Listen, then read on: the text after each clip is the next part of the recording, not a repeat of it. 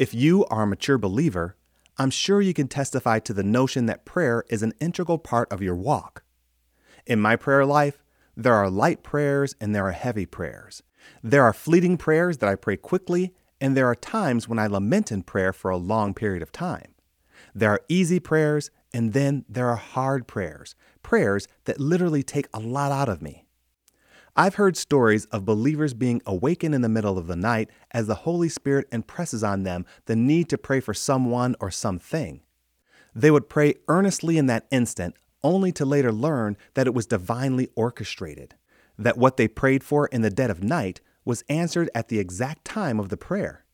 But I believe that what every effective prayer has in common is how much of ourselves we invest in our appeal to the Father. Paul alludes to it this way in Colossians chapter 4, verse 12, which says, Epaphras, who is one of you and a servant of Christ Jesus, sends greetings. He is always wrestling in prayer for you, that you may stand firm in all the will of God, mature and fully assured. Paul said that Epaphras is always wrestling in prayer for them. I love that phrase because it gives a clear visual to what I believe equates to earnest and invested prayers.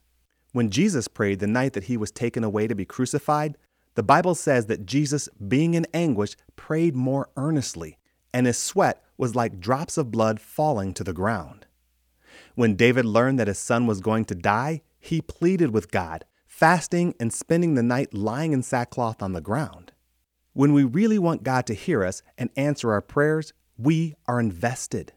And when we are invested, we pray earnestly. We wrestle in prayer.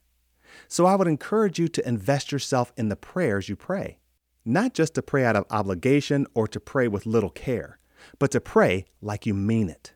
Because as in the case of Epaphras, wrestling in prayer shows a level of emotional investment that reflects our faith conviction and our desire for the move of God.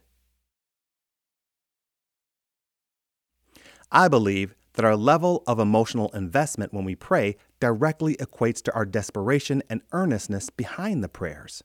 And I believe that God can tell whether our heart is engaged in our prayers or if we are just going through the motions.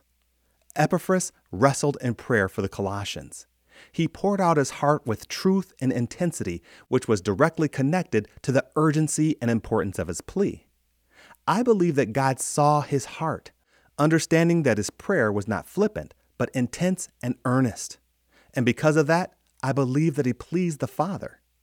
Not all of our prayers will be intense, and we will not always wrestle in prayer.